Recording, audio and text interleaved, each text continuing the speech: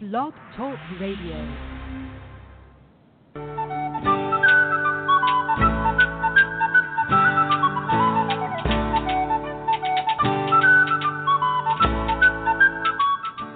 Welcome to the Spiritual Unity Radio Network, a station dedicated to the concept that all manifestations of the divine are equally valid.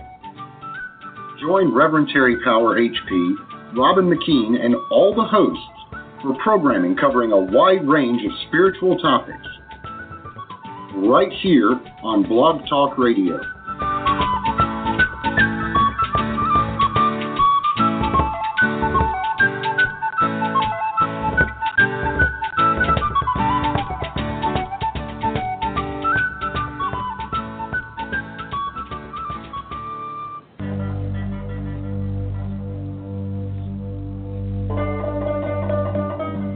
Enter the realm of living myth.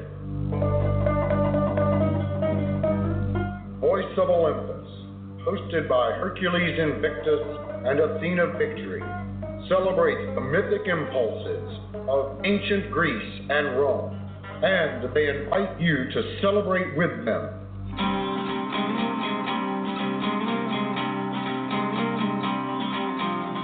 Welcome to Voice of Olympus.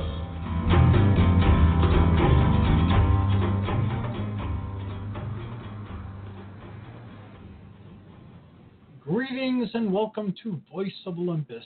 I am Hercules Invictus, and today we start off our show with STARFLEET Adventures. And leading us into that territory in outer space and in our own minds and our creativity is Admiral Bob Vosseller of the USS Challenger.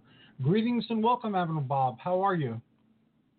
Doing great and glad to be back here again. I'm glad that you're here as well. We always have such great conversations, and I'm looking forward to hearing about your impressions about the new Picard show. I've heard it announced several times in different locations. Yes, we've gotten to see a few photographs as well on social media. So we could talk about that and see where we could read into those photographs and see what might be happening. So if I understand correctly, this does not take place exactly in the same universe that the Star Trek The Next Generation shows and movies took place in, that this is another iteration of Picard?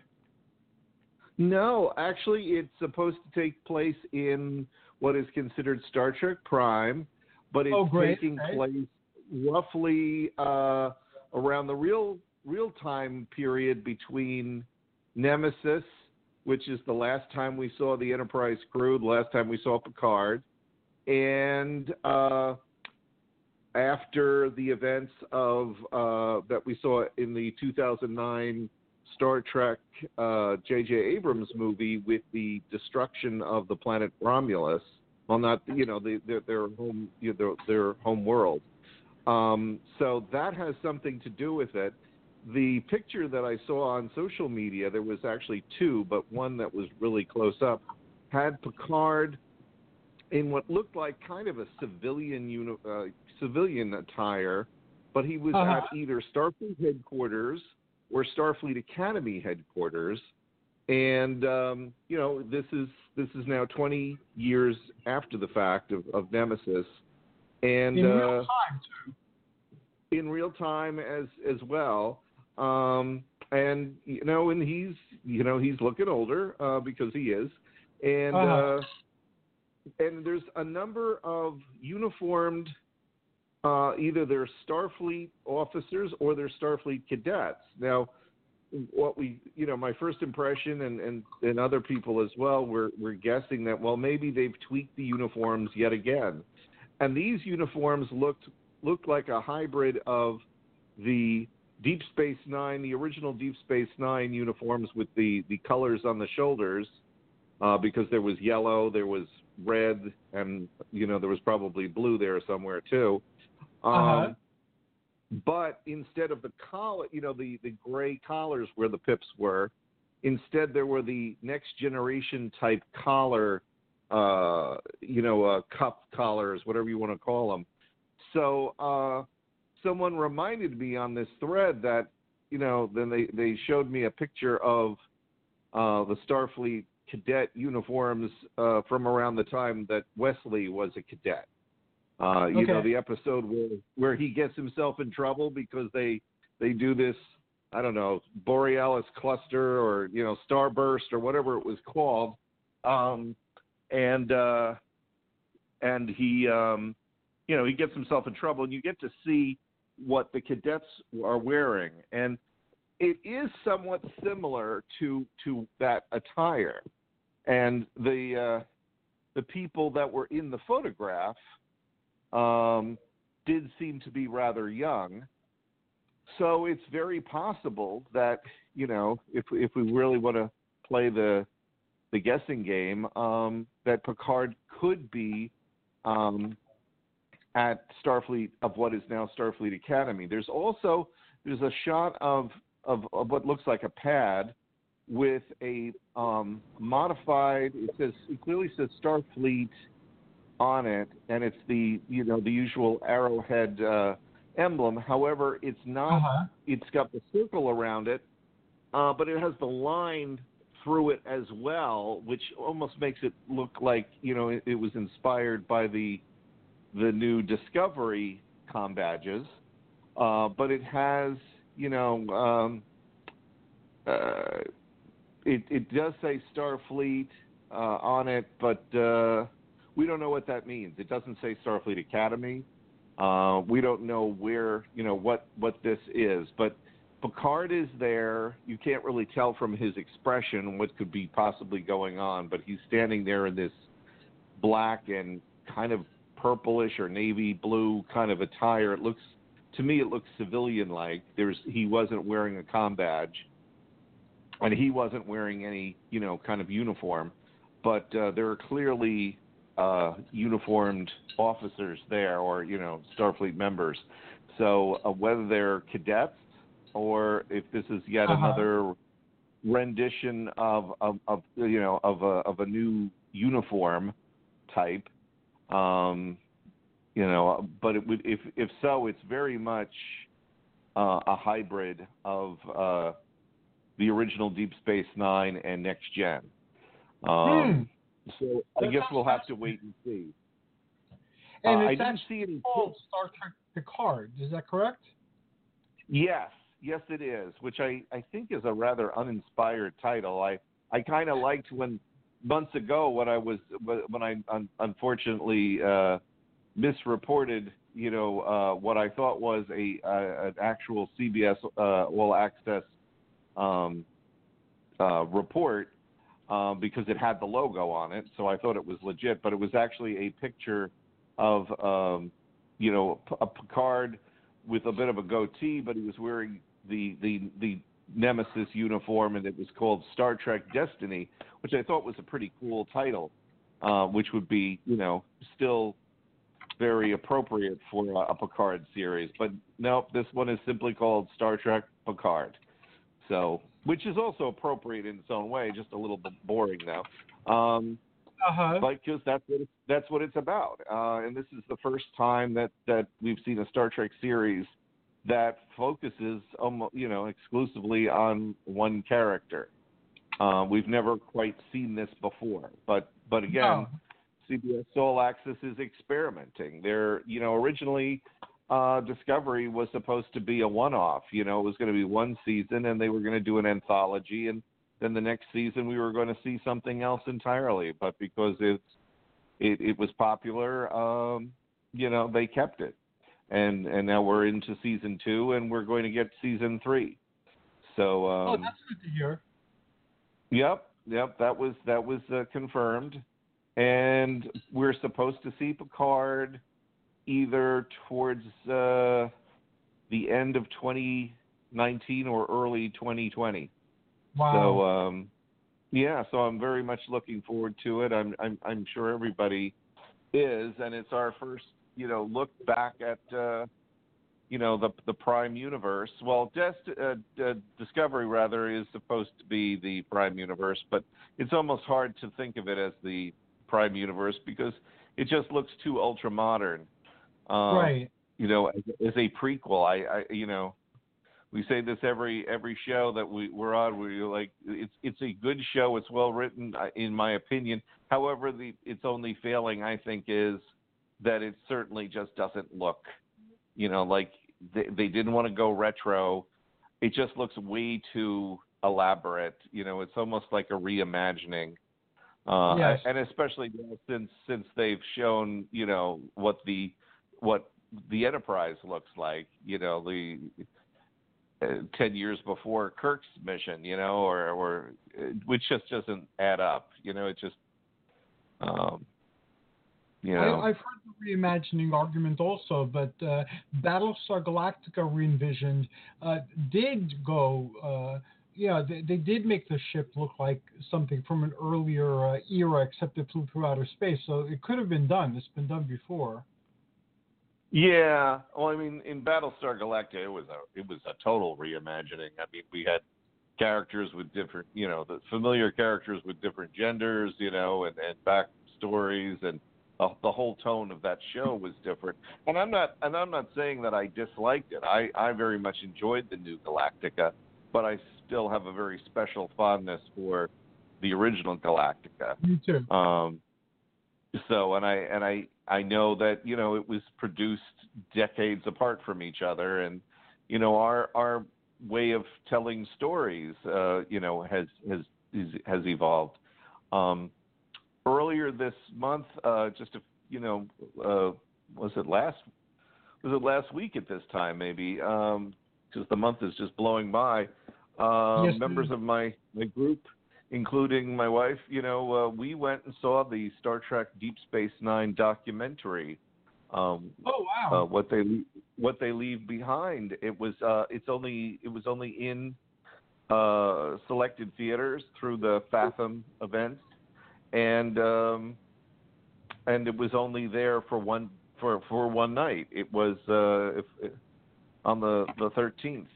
So we went and saw it, and it was a good recruiting opportunity too, because there I was in the audience handing out cards and and stuff like that. But it really was a fantastic documentary. It was very well done. It was a lot of fun too. It wasn't like your typical documentary where you just talk about the development of the show. I mean, it featured all the people, all the cast in it. In fact, they were doing some singing, as a takeoff on, the James Darren's character, of the hologram character, and they had them all there. They were interviewing them, but they were also having a lot of fun with this, joking around. It was just very well done, and they later on they did a post-documentary roundtable where all the head writers and people involved with the production sat there and talked more. Now, I got to admit, that was one part of it that was a little boring because they seemed to be obsessed with the idea of talking about how much footage they went to get high definition and the complexity of going to get those film negatives and then trying to make it high definition for the big screen. And while this was all fascinating to them, I think the audience was sitting there like, yeah, that's nice, but we really don't care. We got to see it. That's, we don't really care about that backstory.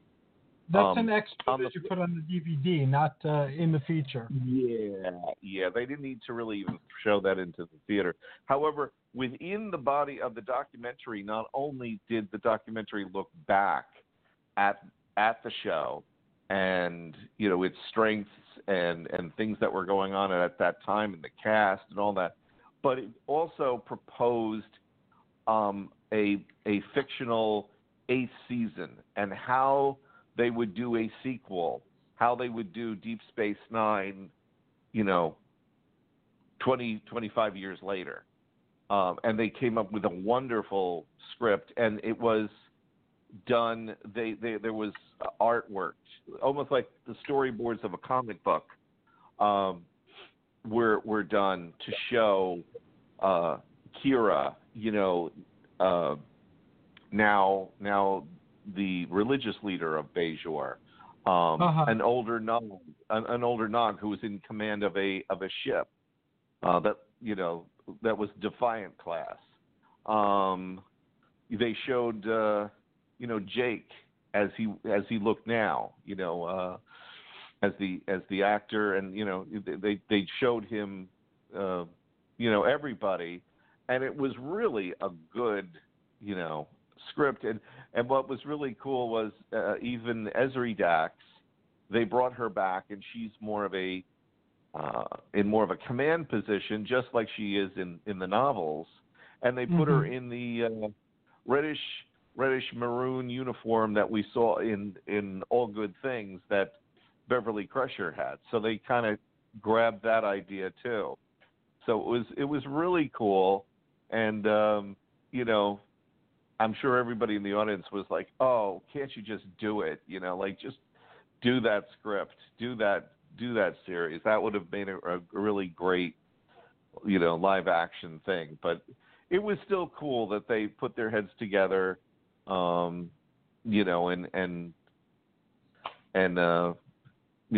showed us what they would love to do if they had the budget and the green light from Paramount and CBS, because it was very, it was inspiring, and it even featured the death of one of the characters.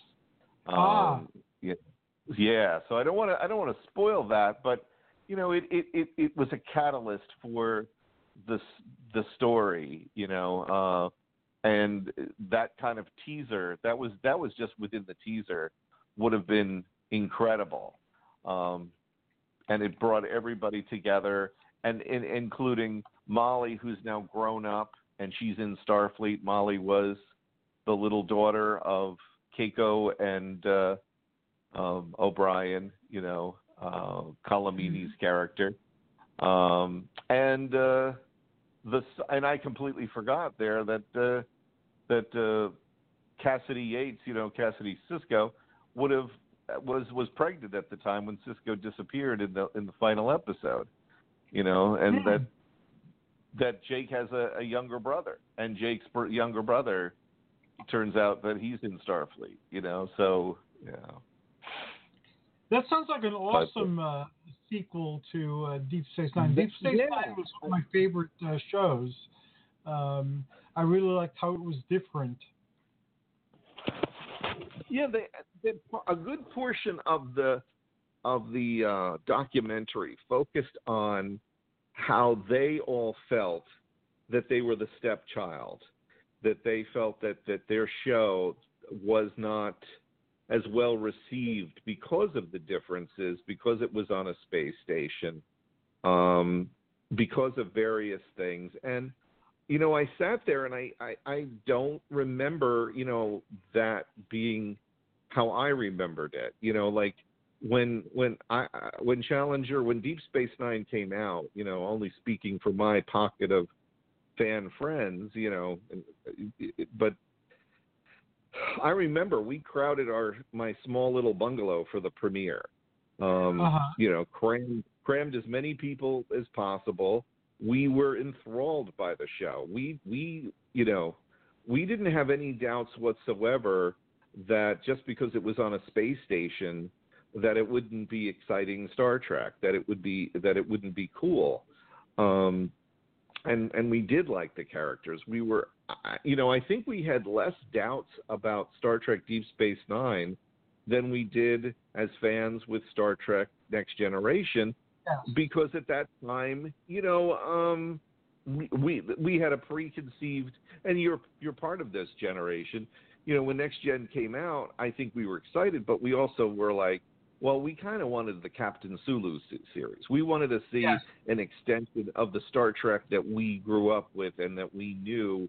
We just wanted it to continue on. We wanted everything. We wanted the feature films with the big names, and we wanted maybe some of the little names like Sulu and a whole new cast, with a different chef. I mean, I think that's what we – and remember, George Takei was at that time pitching that idea. Yes. So we were falling in love with that idea. We were like, yeah, do that. And when Gene came out with Next Gen and had his own, and we were jumping 79 years ahead, we were like, we're not so sure about this. And this is funny coming from me because the USS Challenger's ship, our symbol, our ship, is the Galaxy class. But when we first saw the Galaxy class, we thought, oh, this looks a little too oval. The nacelles are smaller than the saucer section. We had a lot of doubts. But with Deep Space Nine, we were like, this is exciting. This is well, of course, this was years after we realized, wow, Next Gen's actually great. Like first season was a little shaky, but we kind of knew that would be better. And even with Deep Space Nine, we knew it was a darker show. We knew it was,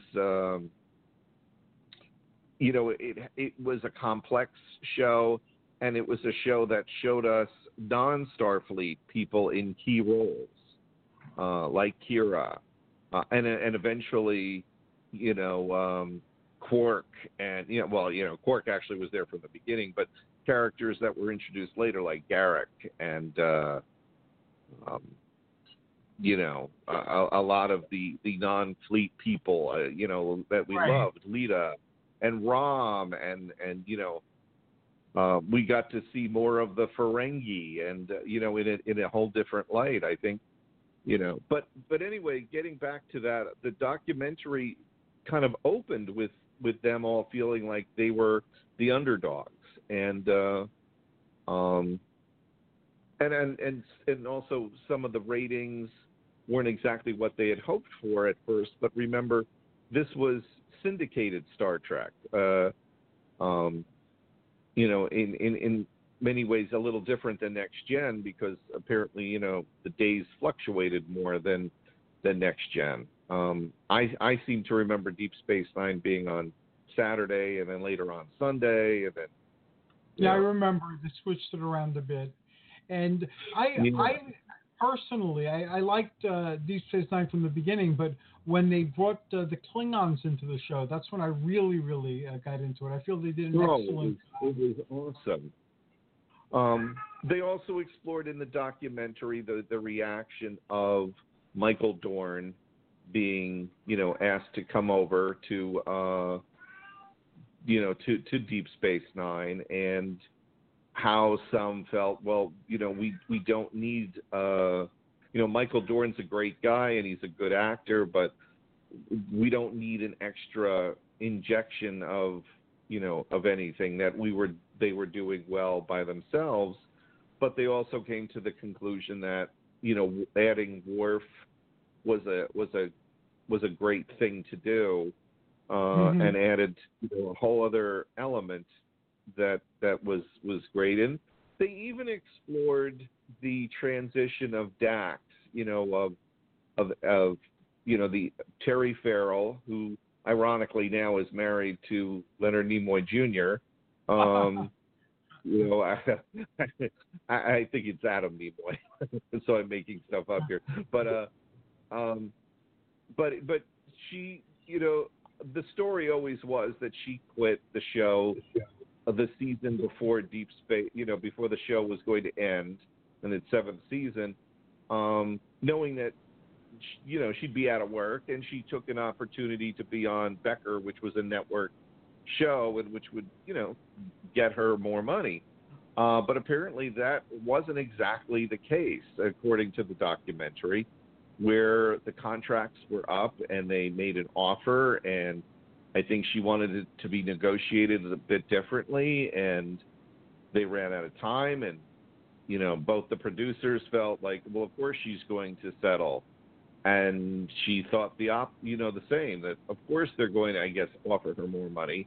And then the time elapsed, and they realized she wasn't coming back, and then we got, they cast, an actress, Esri, who felt she was, walking into, what was she walking into? A familiar position, but she felt welcome after a while, after the first couple of episodes, and Terry Farrell was kind of crying at that point, in the documentary about what had happened. You know, and neither side, you know, could really blame. You know, they both kind of blamed each other, but at the same time, they couldn't argue within the documentary. So, you know, but it seemed like everybody was happy with the production of the documentary. Will the documentary be available on DVD at some point, or Blu-ray? Yes, it will be coming out in DVD and Blu-ray and for sale. And you know, I'm sure it'll be available at, you know, I'm sure it might be available through, you know, one of the streaming services. You know, mainly CBS All Access. But you know, Armin Shimmerman was very frank about, you know, the as was Renee Auberjonois, about the makeup, and there was a very funny scene, you know, like what it required to be put in the makeup, how many hours, you know, you'd have to get to the set at like some ridiculous hour, like 4 a.m, and it would take like 3 hours to do, and then you'd start to shoot. There was a funny scene where Sean, and I'm messing up the name here, the actor who played the Grand Nagus. Yes. He laughed. He said, in all the years that I've worked, I've never slept during a scene, or, you know, while I was on the set. And they showed a picture of him sitting as the Grand Nagus, sitting in some like big throne chair, and he's leaning over, and apparently he had fallen asleep because the hours that they did, they sometimes had 12 to 16 hour days, and you know, and they said they loved what they did, but you know, it certainly at times took a toll on them, and there was a very funny scene. I'll give this away since I've given it away so much. That Colomini apparently loved to complain about when, you know, and he has no makeup, but they would spruce him up, you know, his hair, his face, you know, the lighting, and he you know, he would often come in and complain about it, and Michael Dorn would like look at him like, Colin, look what I have to go through, basically, you know, like, shut up, you know. They used a few choice expletives in the documentary, you know, of him, you know, saying what a pain in the ass Colin was, you know, like, you know, when Michael Dorn sits there without a word, you know, and you know, for hours gets his light bulb on his forehead, you know, and everything. So, but we loved it. Emily and I and you know, other members who went, we all enjoyed it. It was such a wonderful love letter to Deep Space Nine. It brought back so many memories.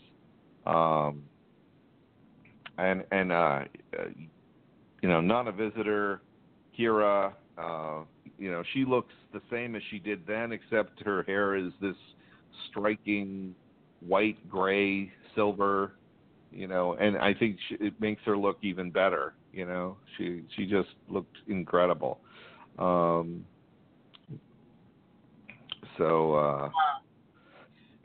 that was a big part of this month. And as far as, you know, our Starfleet adventures, my chapter, we enjoyed a nice round of miniature golf on Saturday, a few blocks from here. Sounds like fun. We had a wonderful time. We proved that we're not exactly great miniature golfers, but we didn't care. We were doing better by the end, and then we did what we always do. We ate afterwards. So right on the premises, because they have a little cafe there. So it sounds awesome. Now, last time we had talked about Discovery and how season 2 has kind of like connected it more to the original Trek and kind of revitalized and refocused the the show. Is it true that April and Spock are leaving at the end of this season, going to the Enterprise? And if so, what's the next season going to be about? Yeah, Captain Pike, played by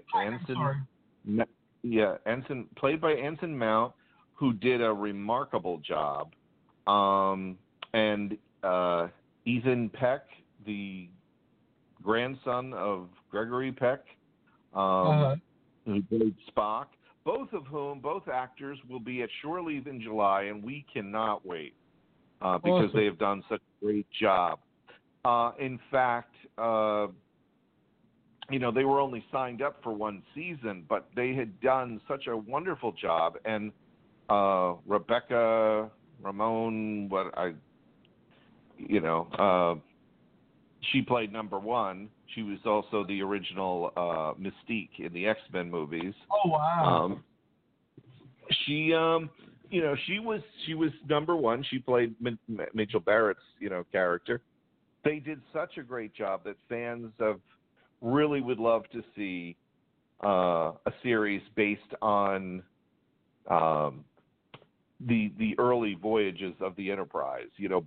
Before the Kirk era, with Spock as just the science officer, with Pike, with number one. Number one, yes. With maybe Yeoman Colt, which was in the cage, but wasn't in the series as far as I know. Basically, I don't remember if you might remember the comic book when Marvel Comics had the rights to Star Trek, had licensed the rights in the 1990s. They had a comic book series called Star Trek: The Early Voyages, and it focused on Pike and number one, and I forgot if the series was set before or after Menagerie, the events of the Cage, rather, but they were very good stories. The only thing I didn't like was that towards the very end, they introduced they sort of had a continuity era. They introduced Admiral April, which, first of all, April wasn't an admiral; he was a commodore, from what we remember from the animated series, and remember the episode from the animated series where April comes aboard with his wife, who was they were ambassadors at this point in time, and they go through a white hole as opposed to a black hole, and they start de-aging, and the entire crew, even Spock, they turn into children, because of that universe that they've crossed into, and so April has to take command towards the very end before the ship goes through the portal, and he has the option of staying young and reliving his life, but he and his wife choose to instead just go back to their old age. But he was a Commodore, it was listed. But my issue with the comic book story was that one, they portrayed April as a very hard-nosed, almost Patton-like character, which was not April at all. If within the novels and that animated show, you got the feeling that he was a very, he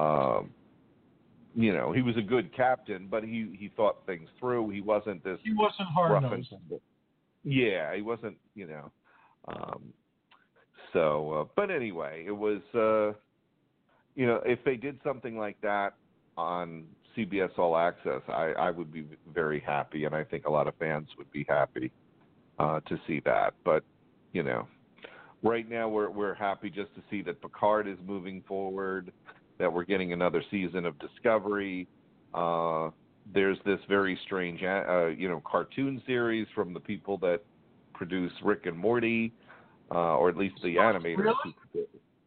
Yeah, that's going to be.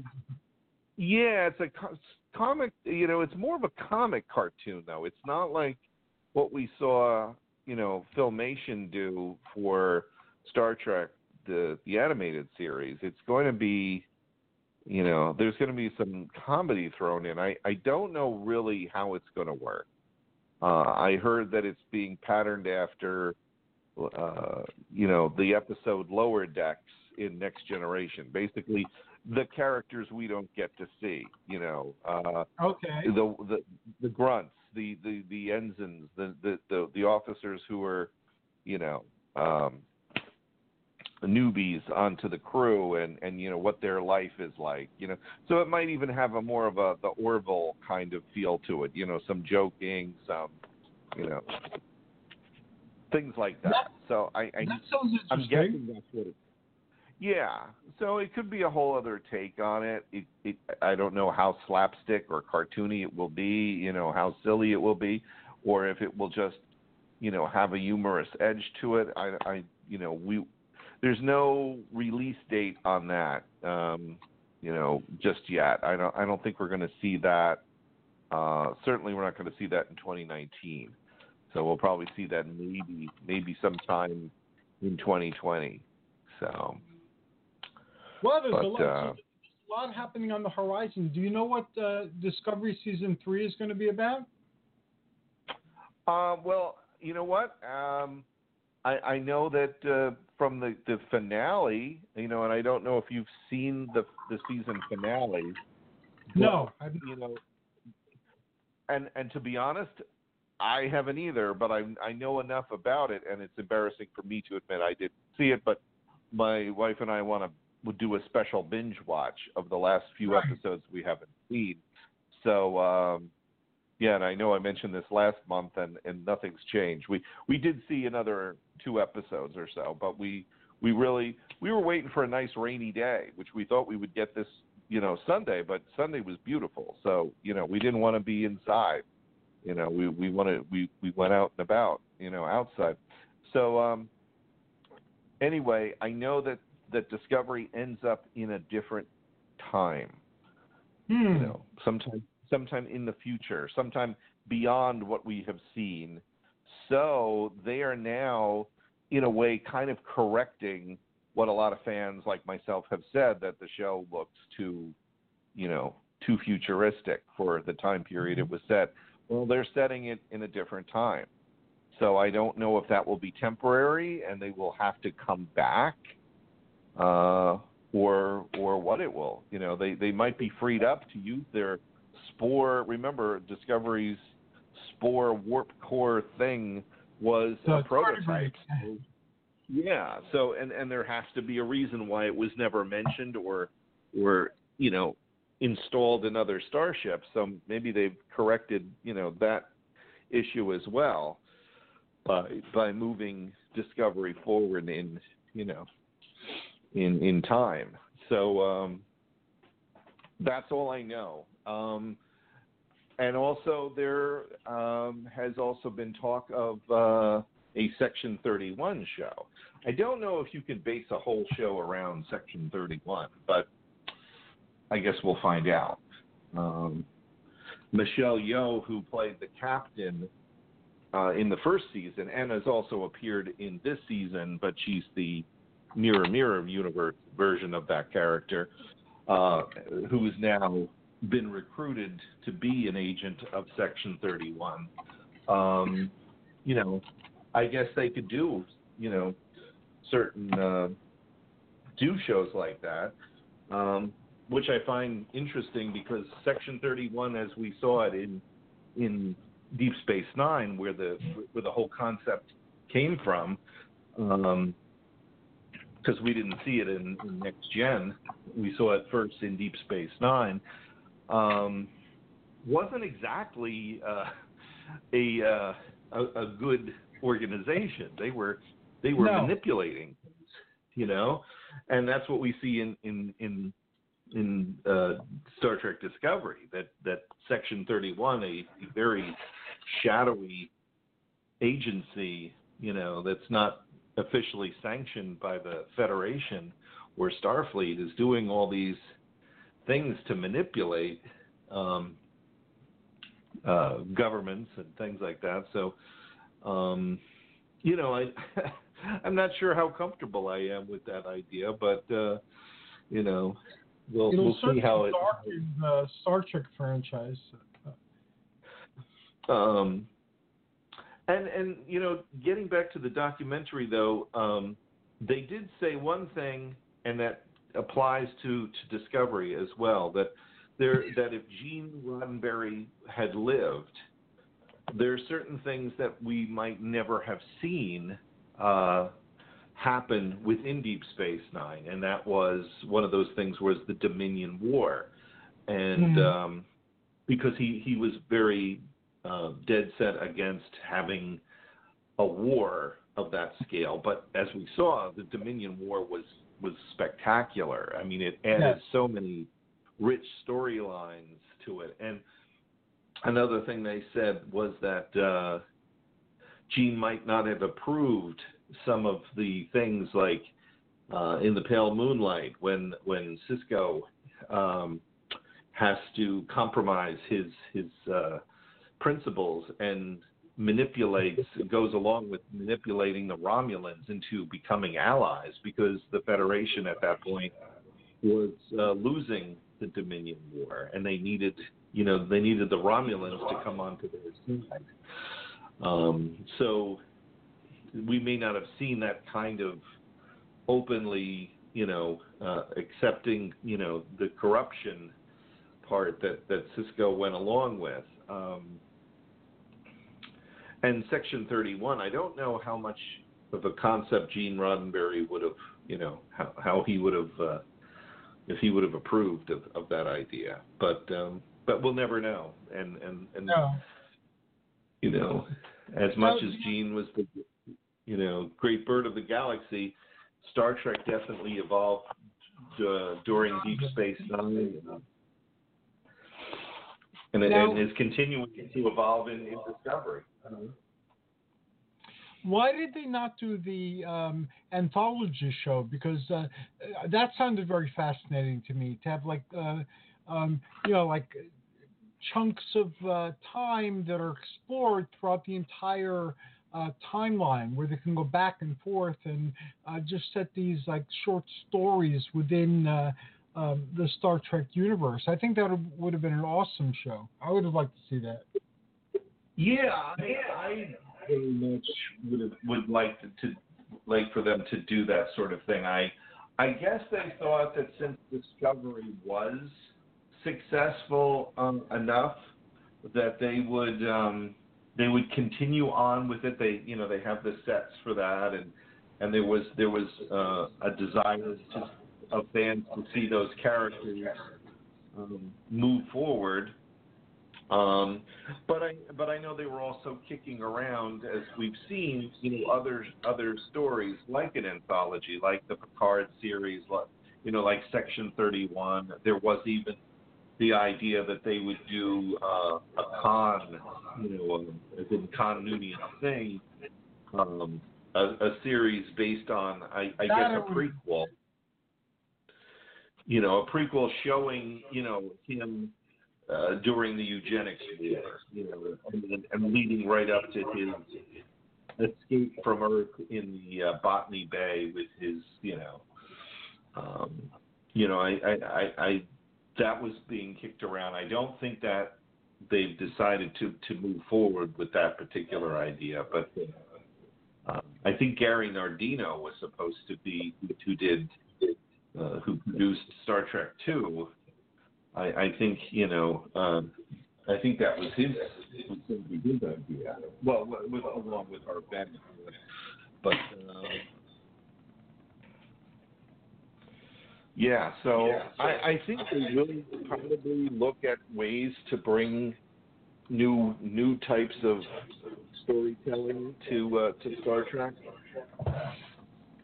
Yeah, I'm very excited about all the new Star Trek because although my involvement has been much less than yours, I really love the Star Trek universe and the unfolding story.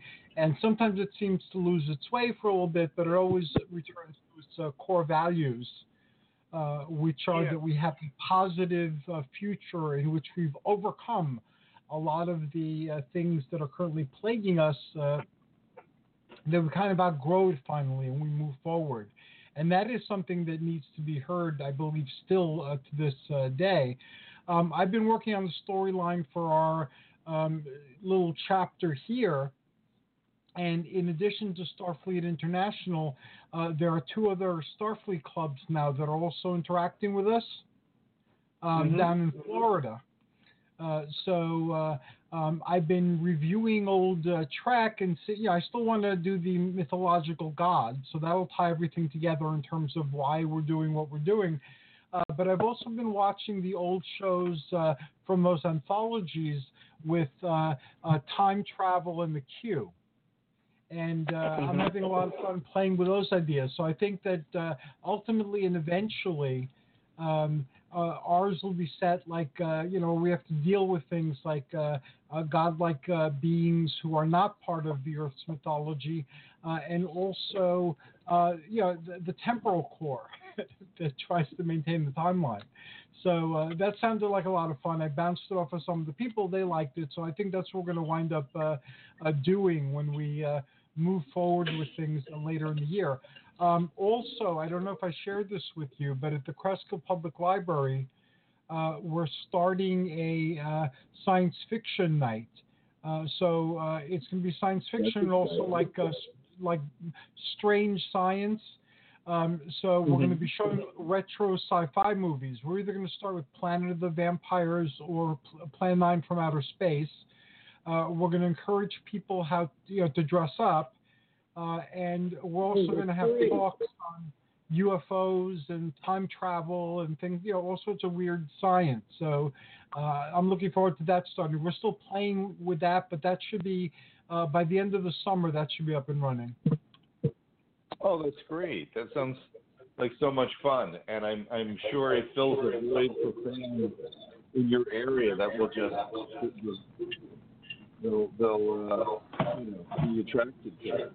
Even if they're not Trek I think so too. Or rather, as much into Trek, and they're into sci-fi. This will be a great outlet for them, and a great way to introduce what you're doing to them. And it'll be a lot of fun. Yeah, and that's what it's really all about.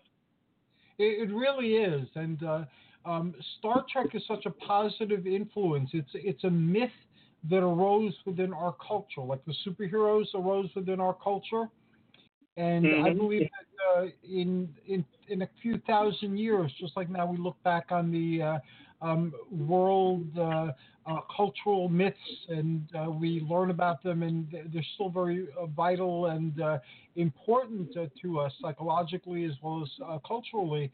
I think Star Trek, Star Wars, Superman, all of these modern myths will also survive into the future and be recounted even at that time.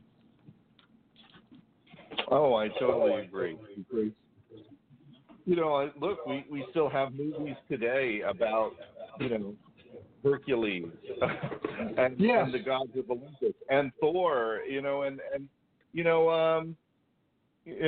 mean, how many movies, how many different adaptations of Hercules alone, plus, Zeus, and then, of course, we have the superheroes who owe them their own background to the gods, like Wonder Woman with the Greek gods, and Thor with the Norse gods, and that will never, and the Egyptians, and that will never go out of style. The myths just continue, the legends just continue to grow and grow, out of the original legends.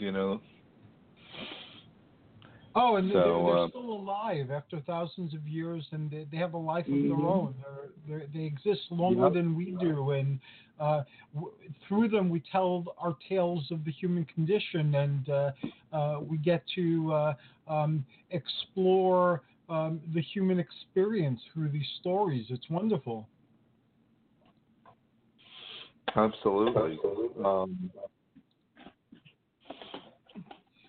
Now, I would like to, by year's end, meet up with you guys somewhere and attend one of your meetings when we're up and running a little bit more. How would we go about doing that? We'd love for you to come to any of our events. We have our barbecue in July, but I don't know what your plans that weekend are.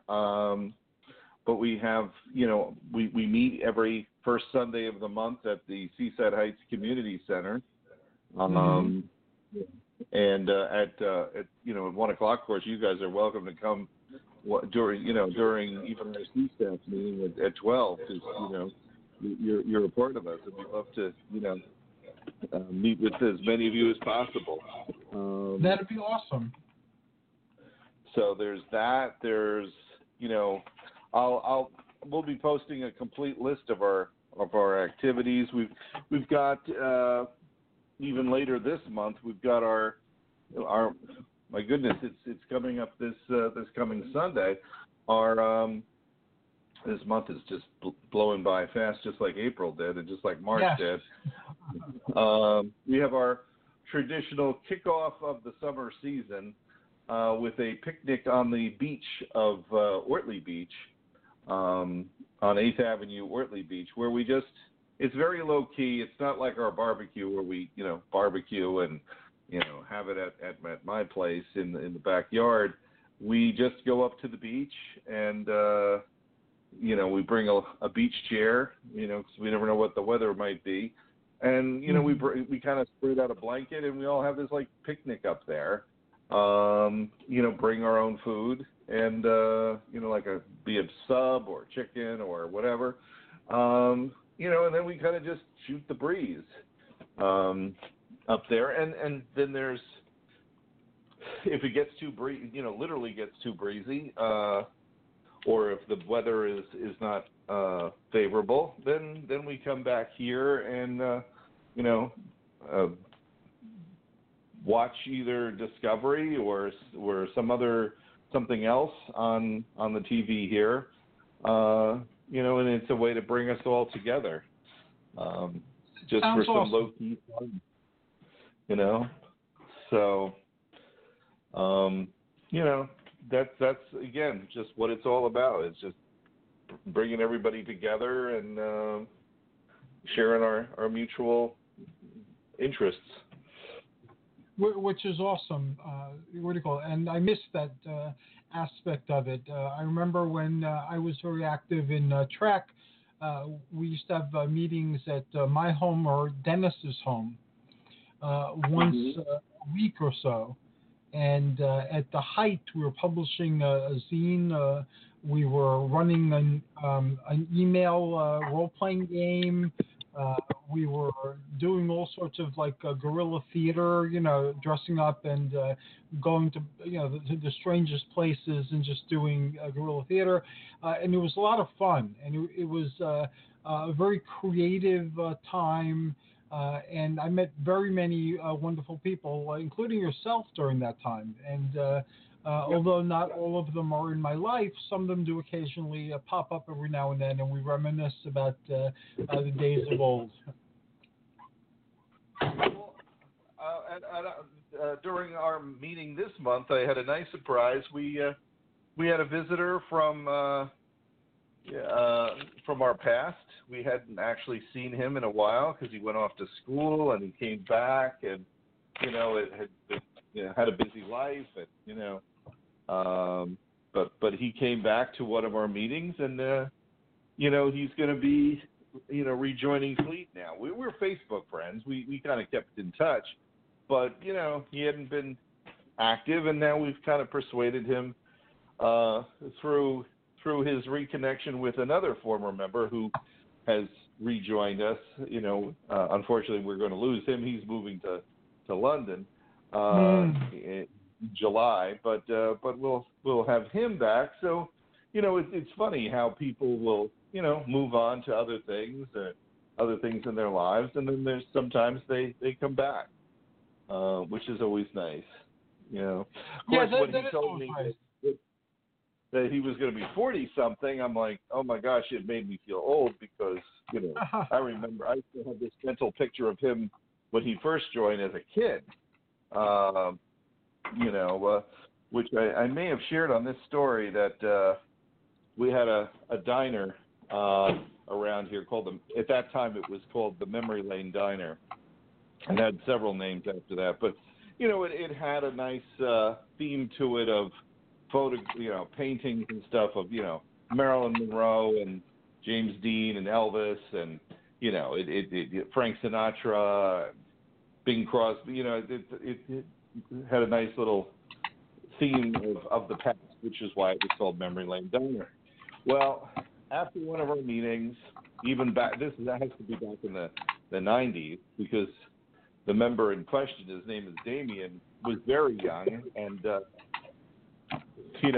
his mother would drop him off and with us, and after the meeting, which was at that time held in Ortley Beach at the now non-existent Ortley Beach First Aid Squad building, because it's been leveled and it's gone, and we had moved way before that anyway to Seaside Heights, but we did what we do now. We go after the meeting, we're like, okay, where are we going to go to eat?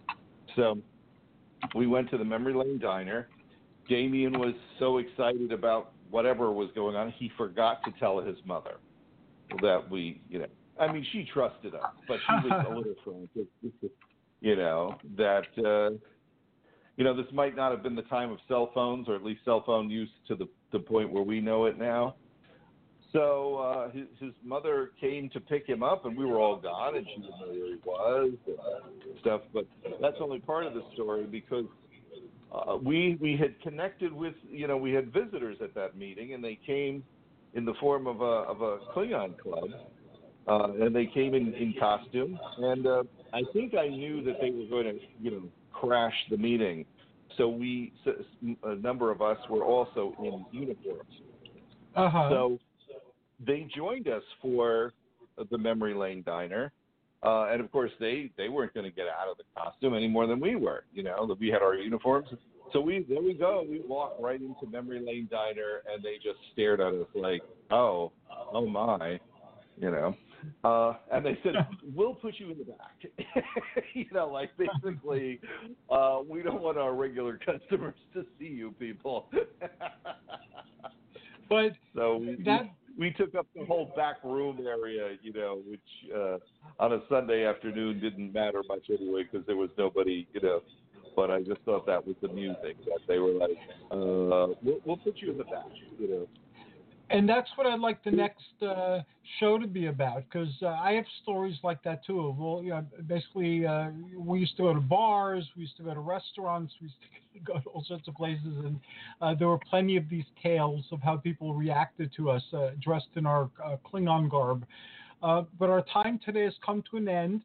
Thank you, Bob, for a wonderful and informative segment, and I'm looking forward to our next conversation, and I wish you well.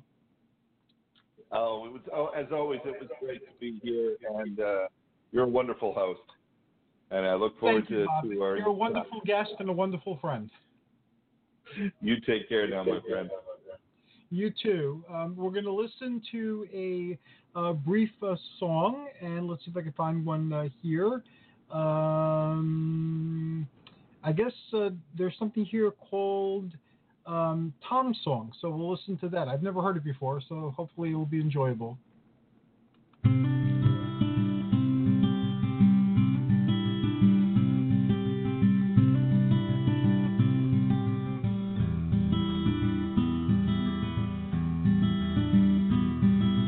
Don't know what it's coming to, don't know where it ends, don't know if you're for or if you're friend. Don't know what I'm gonna do, don't know where I stand, don't know if I should break when I should bend. And the oracle has spoken and the cards have all been cast, and the tower crumbles down into the clay.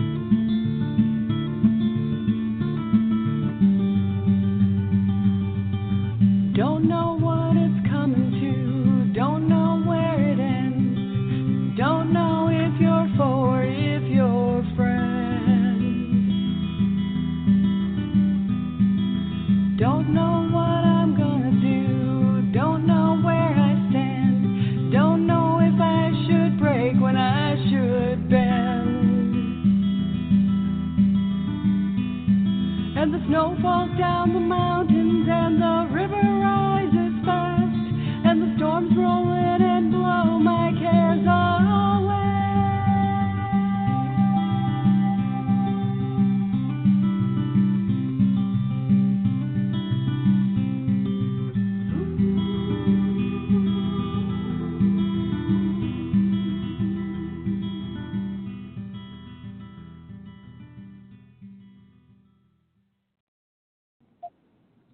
Greetings and welcome back to Voice of Olympus.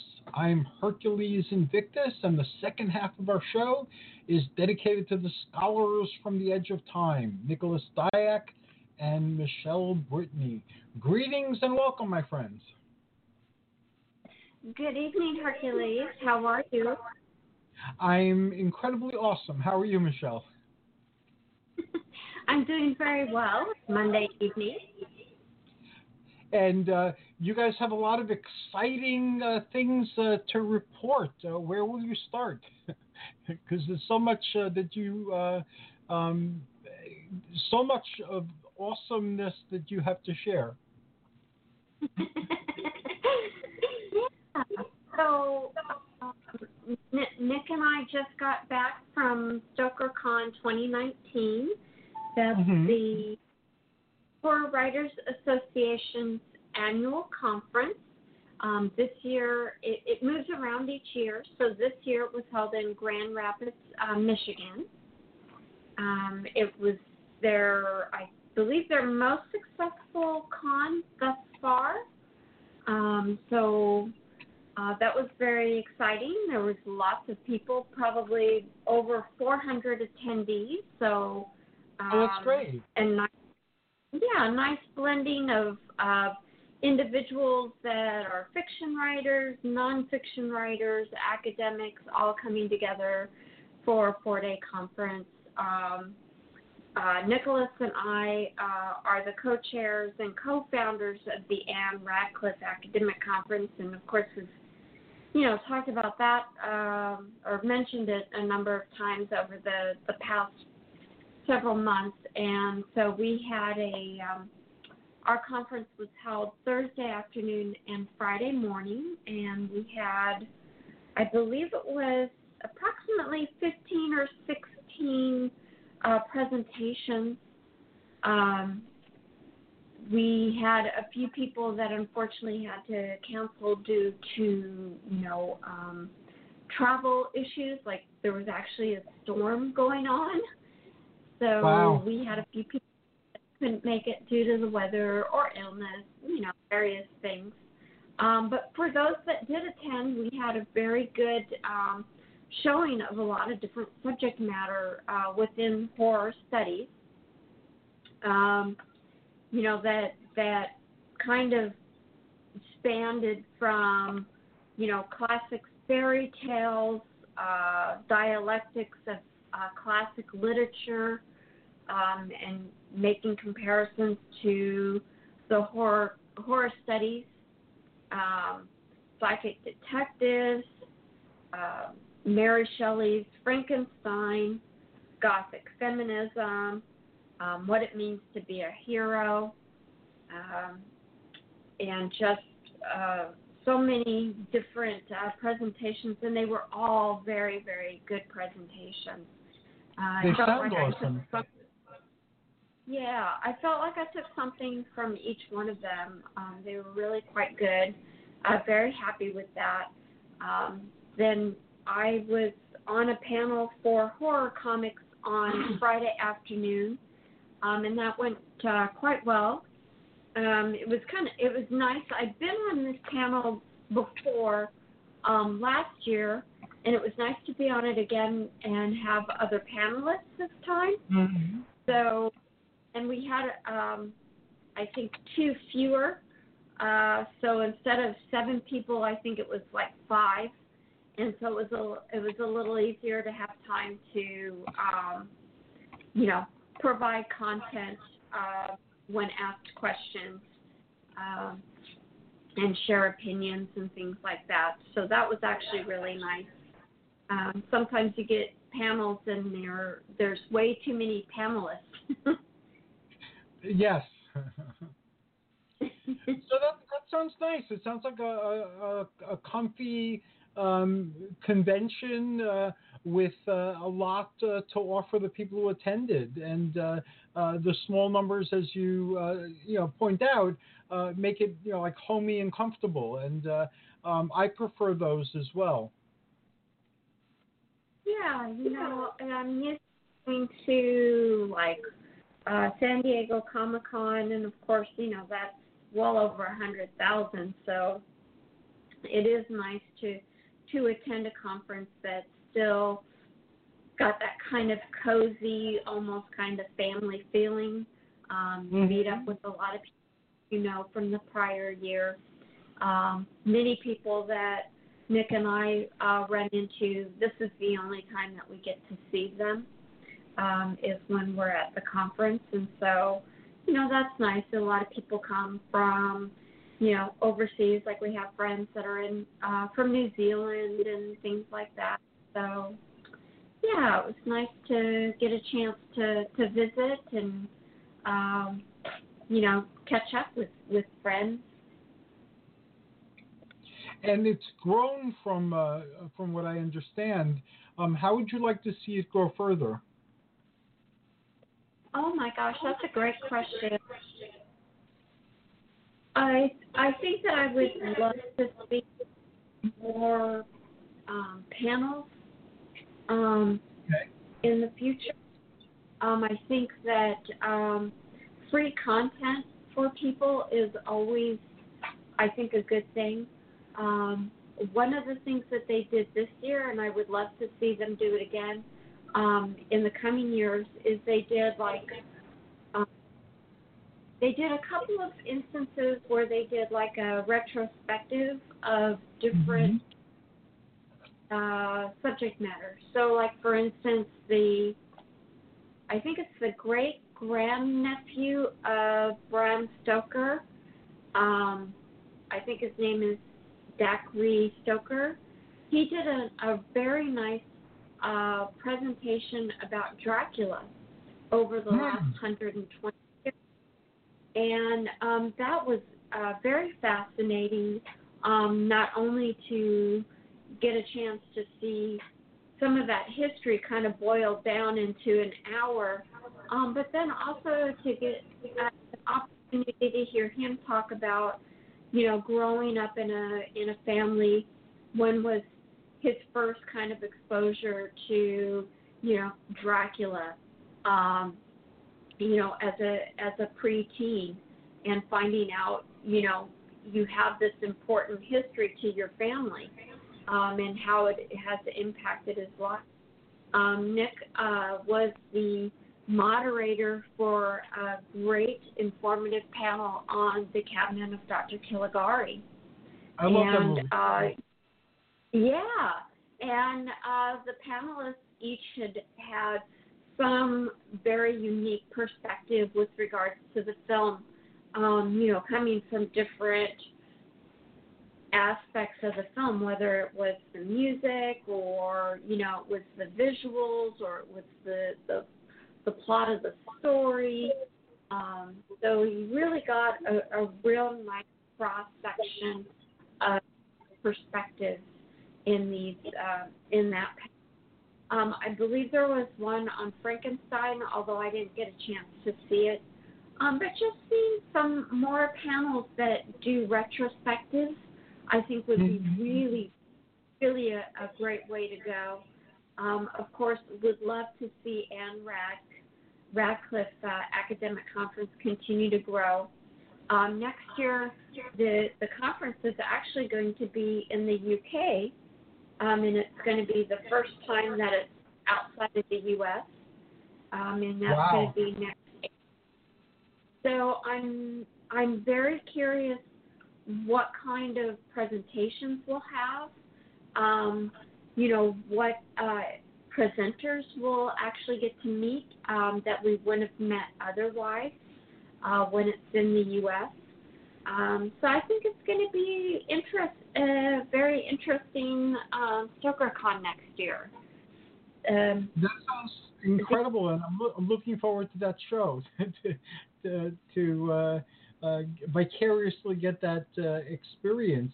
Now, you've also started work on exploring the Egyptian comic book series over the years, especially the Marvel mummies.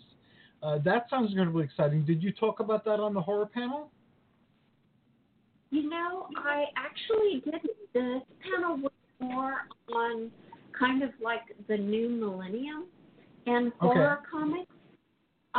So I didn't really spend any time talking about the Marvel mummies comics, but I am definitely looking to do research, and I'm hoping to actually develop a paper from this, and maybe even a book that would just be a discussion of Marvel mummies. So that's a project that I have in mind.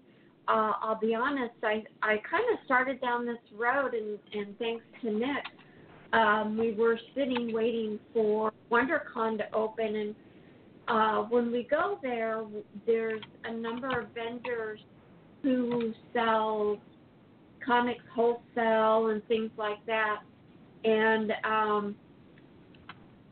we were looking at, you know, what comics are there that have mummies in them, and it was really quite surprising to see how many Marvel mummy comics there are. You know, they started, I think one of the earliest ones is the Living Mummy. I remember that. One of the most famous. And that started, I think, with, I think it was Supernatural Tales, issue number 5, that the Living Mummy was introduced.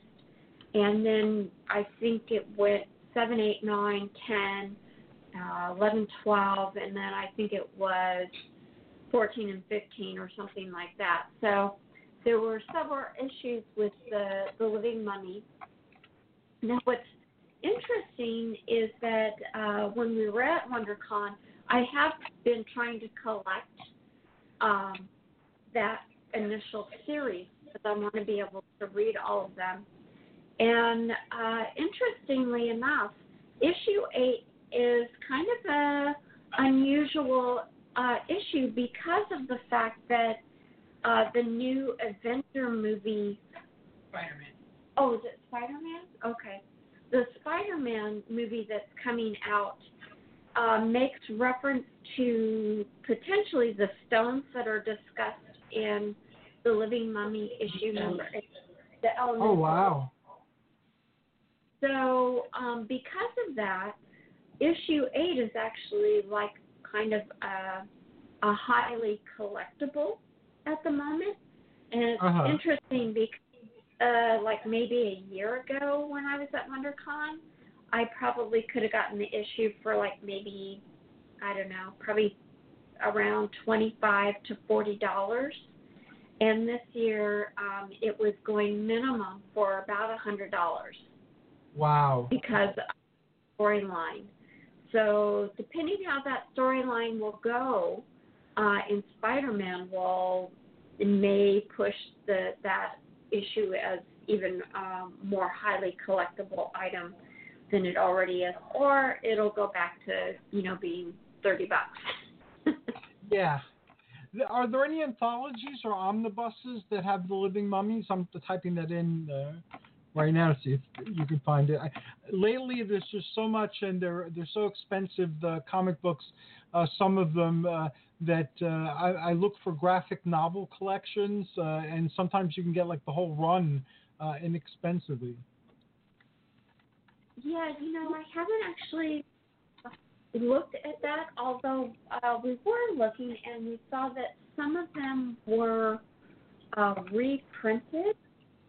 And I think they got added into like other collections, not necessarily omnibus, but you'd find them added into different collections for the different superheroes. Okay. So like there were mummy stories relating, I think, to like maybe Superman or some of the other superheroes. So I definitely have more research to do. I'm just kind of at the tip of the iceberg. But it would be nice if they were in omnibuses or collections and things like that. I haven't seen The Living Mummy in a specific collection, although having said that, I know that Fantagraphics has, I think, a Living Mummy story in one of their books, and I haven't picked it up yet. So I know that exists. And then IDW about a year ago, maybe it's almost 2 years ago now, they put out a collection of pre-code mummy stories.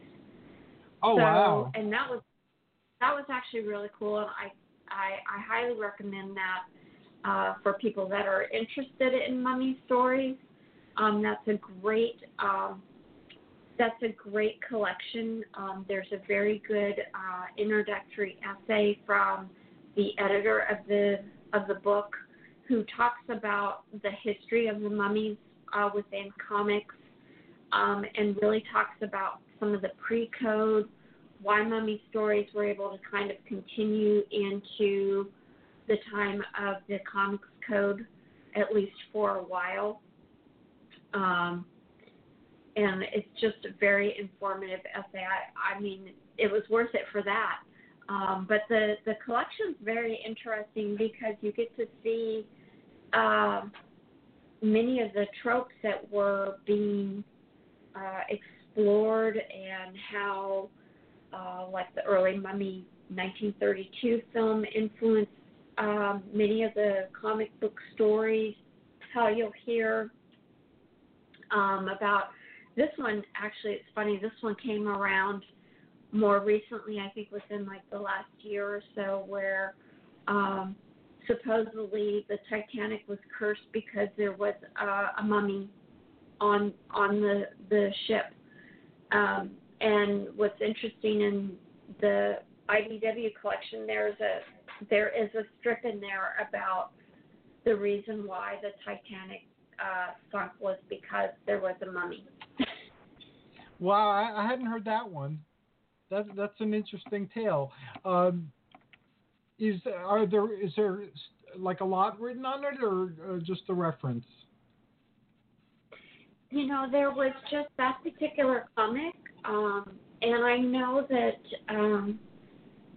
it came up more recently in one of the lectures that I went to listen to at the ARCE group.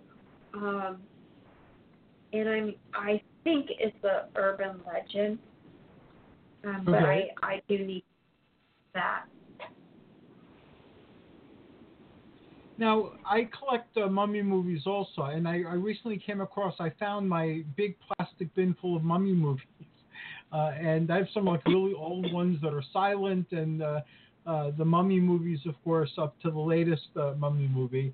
And now I'm inspired to watch them all. And I remember when I was really into the mummies, kind of like a monomyth started coming into focus, where the mummy is someone who has not changed since his time. And then his love interest has reincarnated several times and is no longer who she was in Egypt.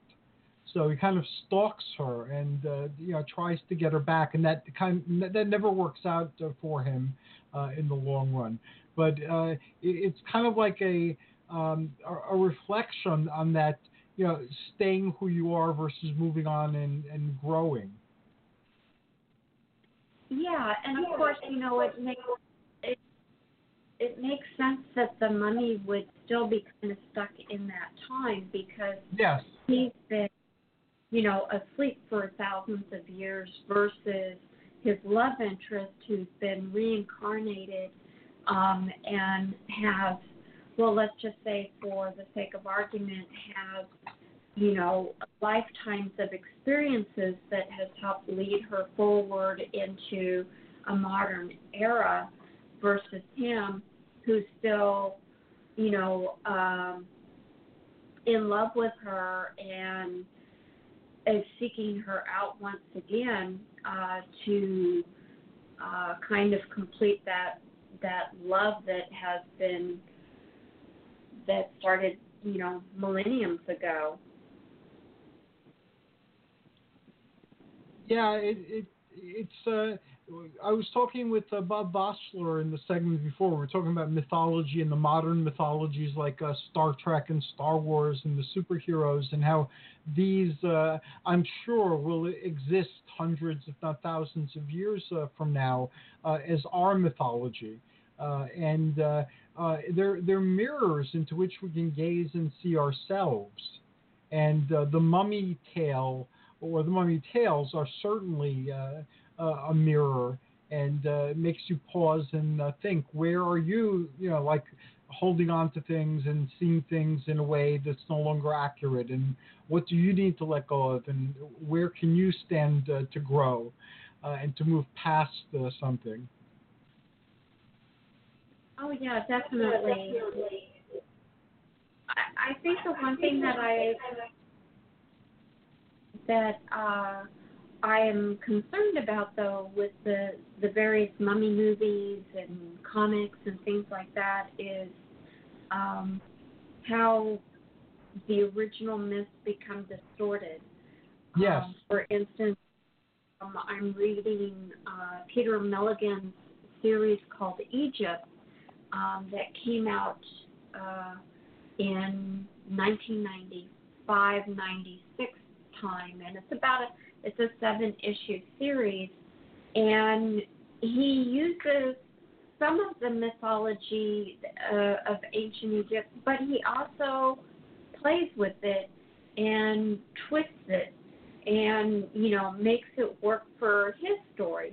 And, while he is using ancient Egypt as a vehicle in which to explore his main character, Vincent Mee, who is a modern-day Englishman who ends up back in ancient Egypt. The story really is about the main character and his growth and coming to terms with the death of his sister. And so, the emphasis isn't on trying to get, the mythology correct, as much as it is, well, I know the mythology, now I'm going to twist it to work with my story. And so, as a historian and as a scholar, it's important to be able to mediate those literatures and be able to say, yes, we can play with them, but at the same time, let's look at it and what is that saying? As you said earlier, what does that say about our time today? How do we use those myths to define who we are today? How do we use them to differentiate ourselves from, myths of, yesteryear and things like that? So it's very interesting.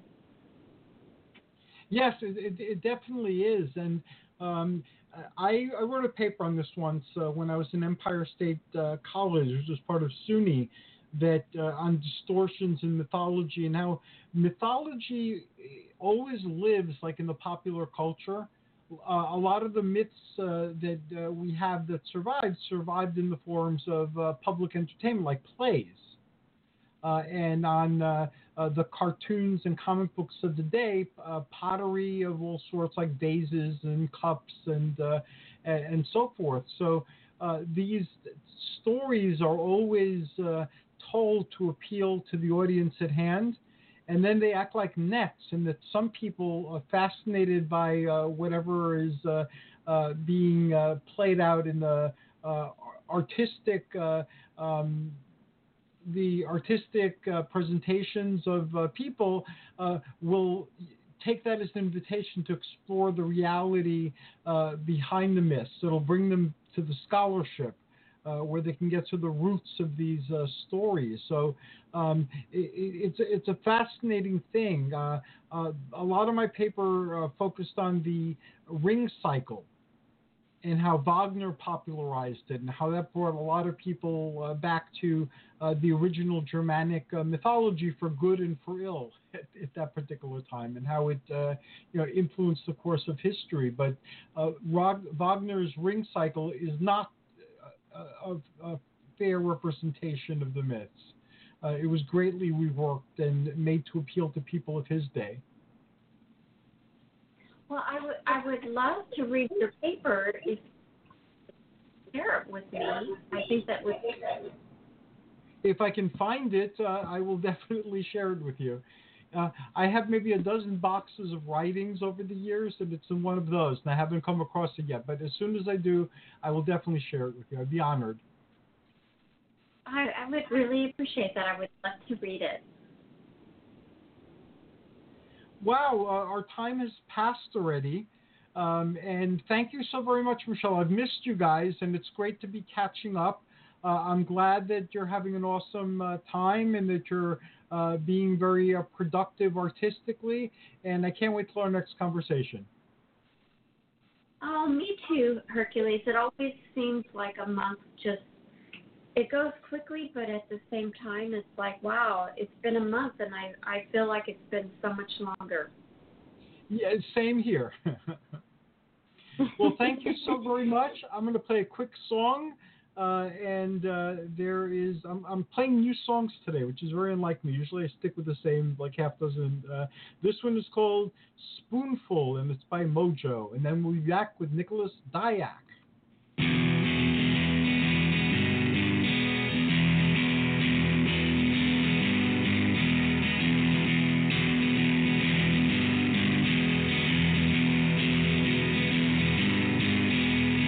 Could be a spoonful of diamonds, could be a spoonful of gold, but just a little spoon of your precious love satisfies my soul. Men lie about little, some of us cry without a little, men die without a little. Whole world's fighting about a spoonful and spoon and spoon and spoonful, spoon and spoon and spoonful.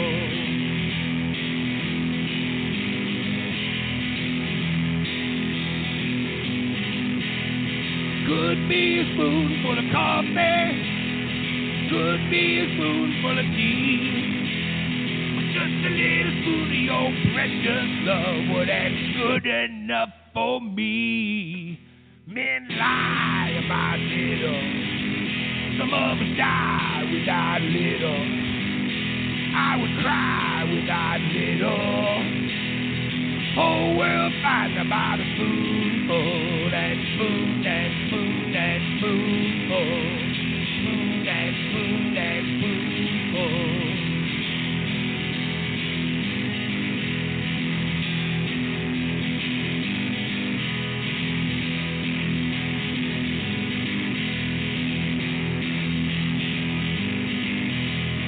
Could be a spoonful of water, save you from the desert sand. But just a little spoon of that at 45 gonna save you from another man. Men lie about little, some of us cry without little, most will die without little. Whole world fighting about a spoonful and spoon and spoon and spoonful, spoon and spoon and spoonful. Whole world fighting about a spoonful and spoon and spoon and spoonful, spoon and spoon and spoonful, spoon and spoon and spoonful. Whole world fighting about a spoonful.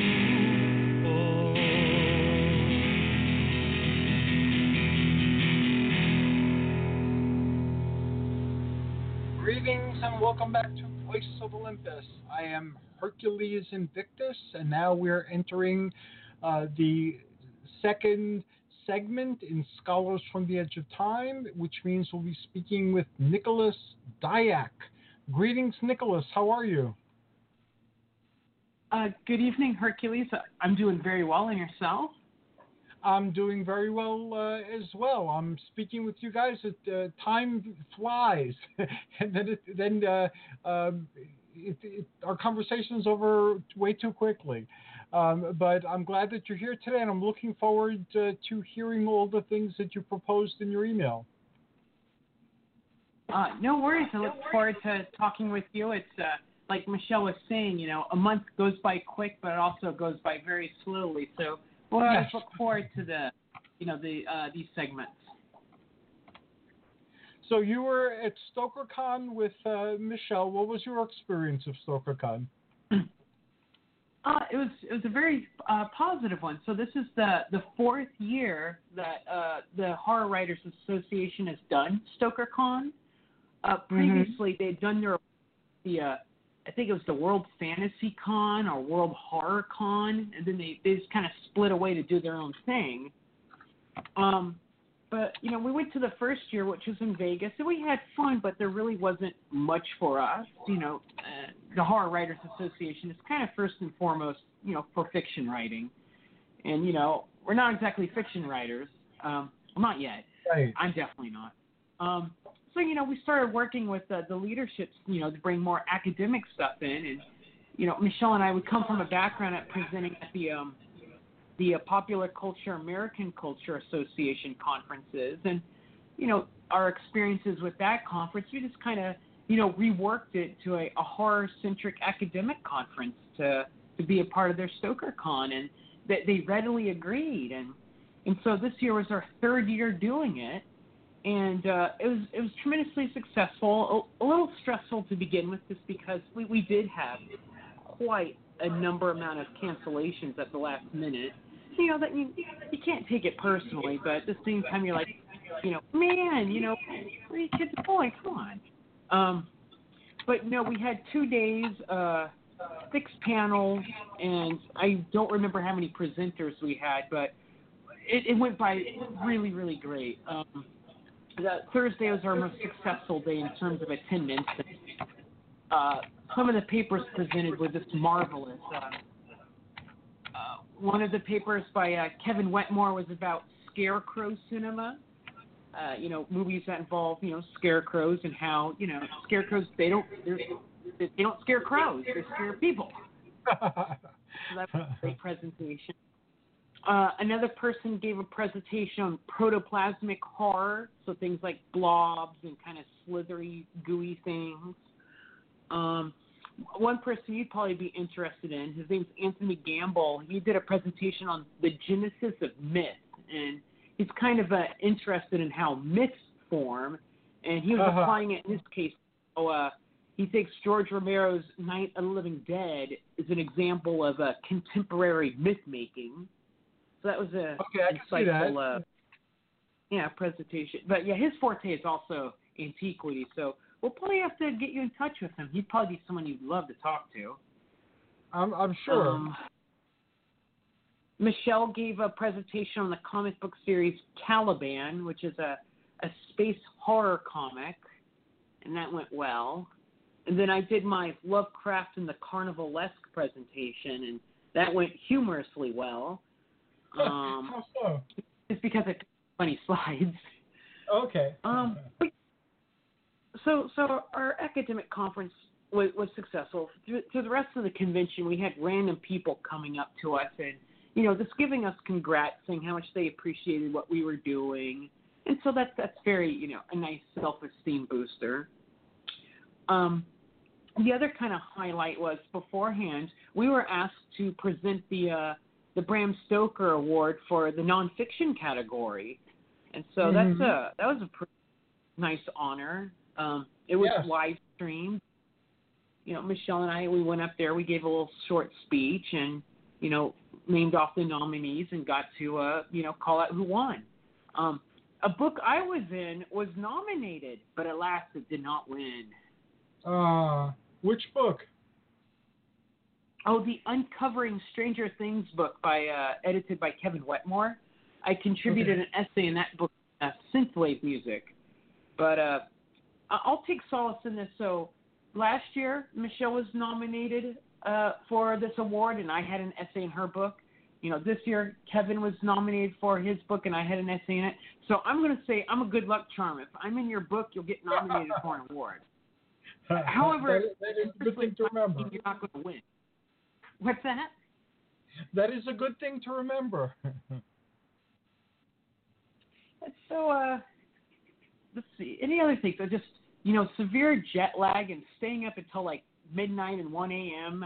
at the, going to the hotel bars and just talking to other writers.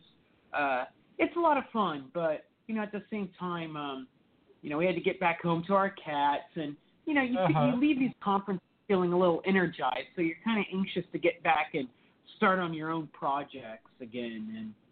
But no, it was a great experience. Grand Rapids itself was a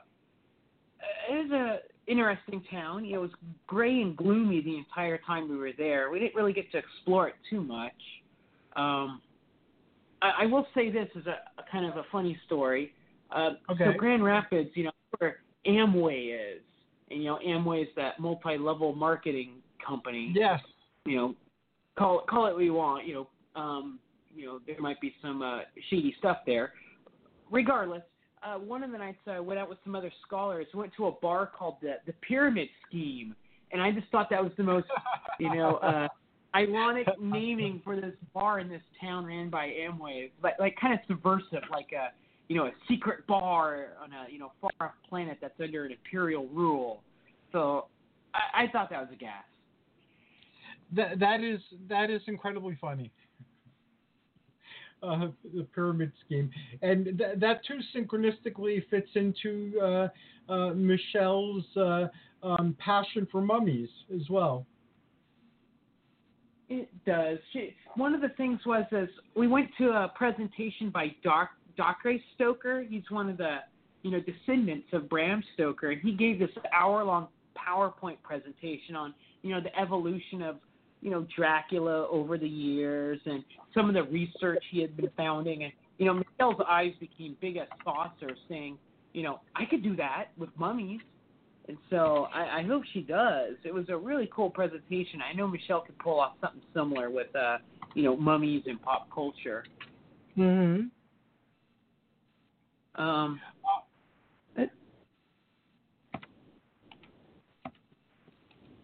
No, that's great, and I'm sure she can too. Mummies need a voice, and Michelle is an awesome expert on that subject, so she would make a great representative for mummies, both fictive and historical. I agree wholeheartedly. So yeah, overall, it was a great convention, one of our most successful ones. In a couple more months, we'll see our book come out on horror literature. We saw a draft of the first cover already. It needs a little bit of tweaking, but we got ISBN numbers, all that stuff. So, things are going kind of smoothly on that front. That is fantastic. And you had mentioned that you had continued in your studies of Westworld and Peplum. How's that coming along? Well, I've got a due date of June 15th, so it's got to come along a little bit quicker on my end. But, no, it's coming along pretty great. Last week, I watched Westworld. This weekend, I watched Revolt of the Slaves, and I'll get to that in a second. And then I've got a giant list of slave films that you generously provided me, and I actually ordered a couple off the list. Hold on. What did I wind up getting? Magnificent Gladiator, The Slave, Son of Spartacus, and The Vengeance of Ursus. And I'll tell how I'm hoping the title in it. I've been reading a book called Slavery, Antiquity and Its Legacy by Paige Dubois. My general thesis here is that Westworld, it's not a Peplum movie per se, it's a weird Western, but, it's got 4 sequences of Roman world. And to me, that tells me it's Peplum adjacent. Right. And, what happens, in Westworld is, the robots, they get a virus and they revolt. And so when I look at that, I'm like, wait a second, that's just a classic sword and sandal slave uprising film. It's just done with robots. And so that's kind of my thesis. I want to explore that a bit more. And so I've been reading Slavery, Antiquity and Its Legacy to find out more about, what is the slave film? How did slaves kind of operate back in Greek and Roman times, and are they operating the same way in this film? And so, my textual background is this Page de Ball book. And second of all, I just want to do a mise-en-scene analysis that compares and contrasts Westworld to some of these slave revolt films. And, so far they have very similar imagery. Mm-hmm. So, like, examples. So I watched Revolt of the Slaves over the weekend. I didn't realize that was supposed to be a Christian film. When I look at the the cover, I see Wanda Fleming with a whip and things are exploding behind her. I'm like, oh man, this is gonna be action packed. No, it's actually a biblical epic, and it's good. I expected that cover. I just thought it was going to be pandemonium throughout. It's not. But there's a couple scenes in there though that are replicated in Westworld.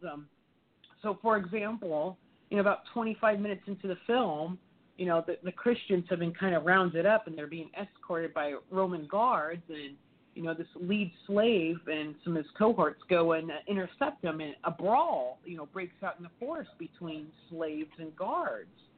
And, it's in a nice little wooded area, and that basically matches the third sequence in Westworld where, the robots go amok and they start stabbing the tourists. That's an interesting comparison, interesting observation. My wife and I ordered the original Westworld and Future World, and I found copies of the television series that was short-lived. And it seems that on the new reimagined Westworld, they're drawing from this older material, just as Battlestar Galactica reimagined drew from the original material as well. So we're looking forward to watching the foundations upon which this new series is built. Yeah, I haven't seen the new series. In fact, when the call for papers for this book came along, it was to focus on the new series.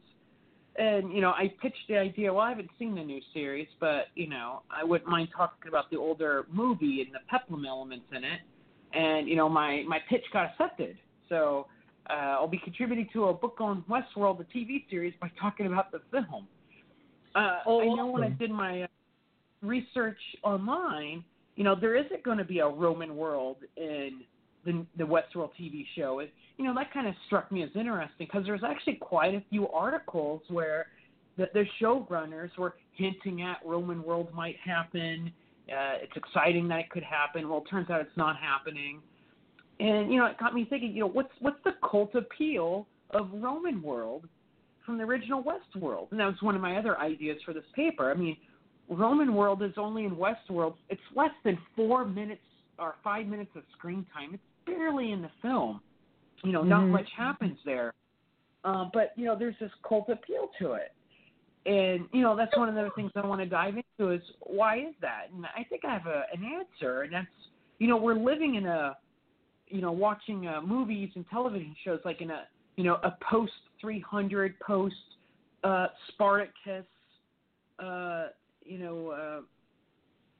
viewing. I don't know what the word I was looking for there.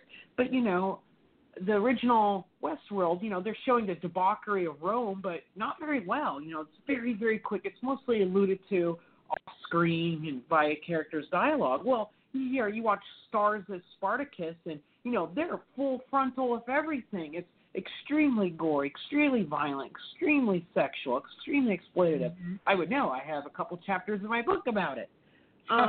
But, people had watched, Spartacus, like, wait a second, we just watched Spartacus, and wow, blown away at how over the top it is with its sex and violence. Could Roman world and the new West world be like that? And so I think that's kind of some of the expectations is we've now seen, not a depiction of Rome held back, I think prior, Rome, the debauchery is kind of, subdued and, not very rated R-ish unless you watch, Tinto Brass's Caligula. But, people view that as a pornography first and foremost. Right. Not like as real entertainment. But Spartacus is, a real entertainment apparently. And so that's where I think some of the cult appeal is of Roman World is, could we have a Westworld's Roman World in the new series, but, amp it up like Spartacus did? I think that's what people were looking for, and, it's not going to happen, but that's just kind of my other thesis for this paper is, the neo-peplum trends that have been established, people were looking forward to seeing them in the new show. Right. I think that it would be good for them to include the Roman world because of what you said. We have entertainments now that are not as censored as they once were, and all of those elements have made those shows very successful. So I think that if there was a West world, a Roman world rather, I think it would be very successful in the type of world that the show portrays. And I agree wholeheartedly. And, if anything that the current neo-peplum trend shows is, neo-peplum movies are kind of in a downswing. We haven't had a real good hit since, 300. But the television neo-peplum has been very successful, from Spartacus and Rome and Black Sails, that it sounds like television is kind of the medium now to explore it. I think Netflix even released another Troy or something. I haven't watched it yet, but, they're still diving in.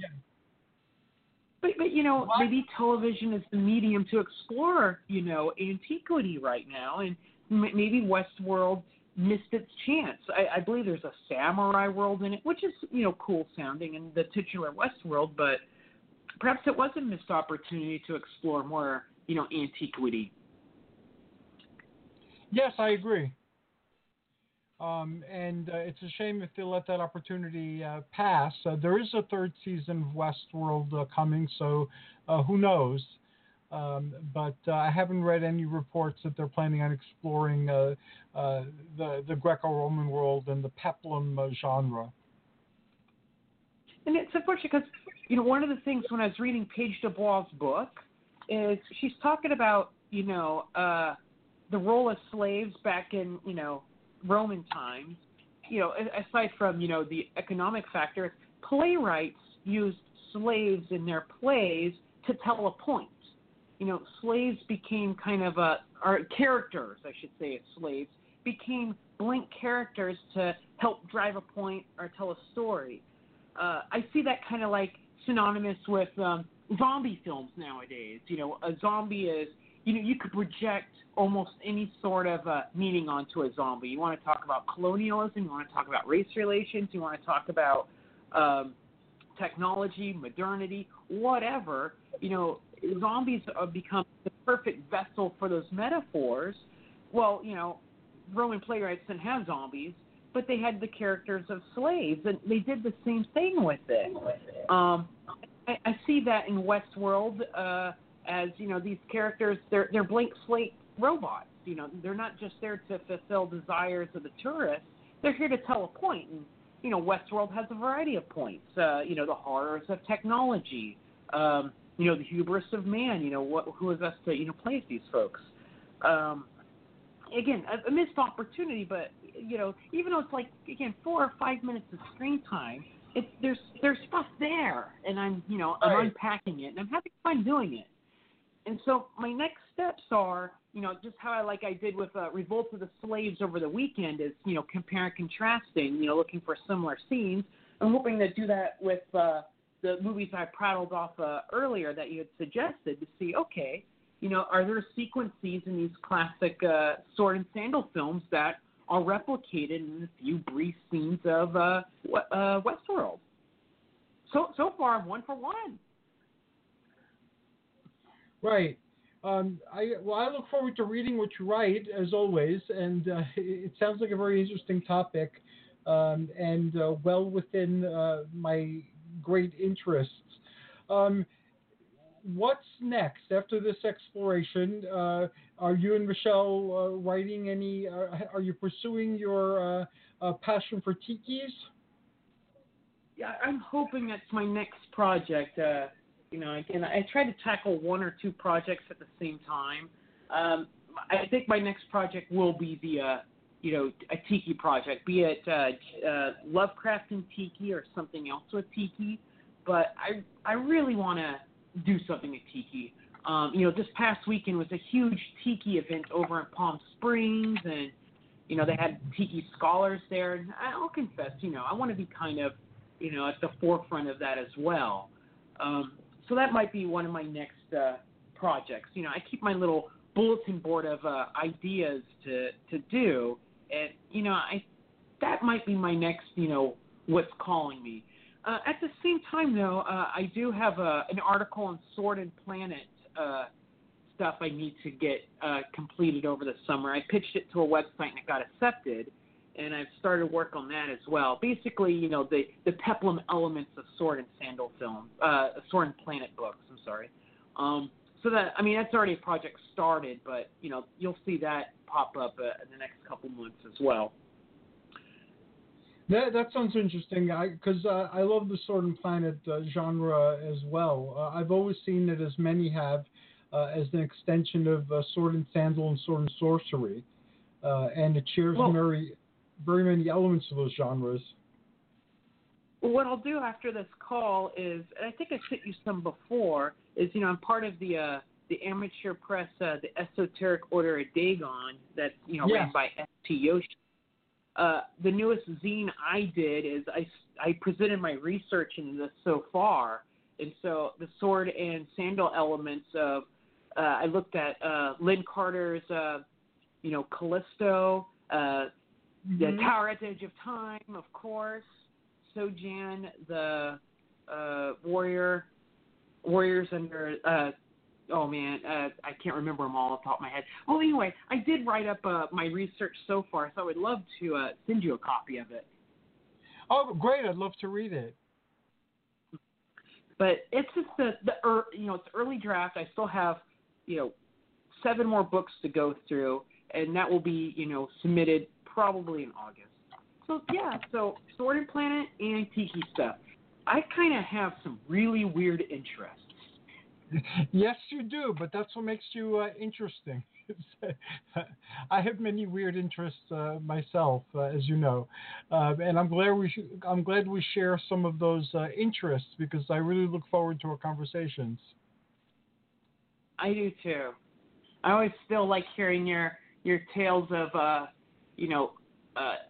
20 some odd years ago running in New York. And I brought this up on Facebook, so this is a complete side dialogue. I just got done reading an advanced copy of Nick Mamatos's book Sabbath, and it's about a warrior from the 10th century being teleported to 2016 to fight the 7 deadly sins. And it was a fun book, but there's that part I'm reading, I'm like, dude, Hercules had these adventures before.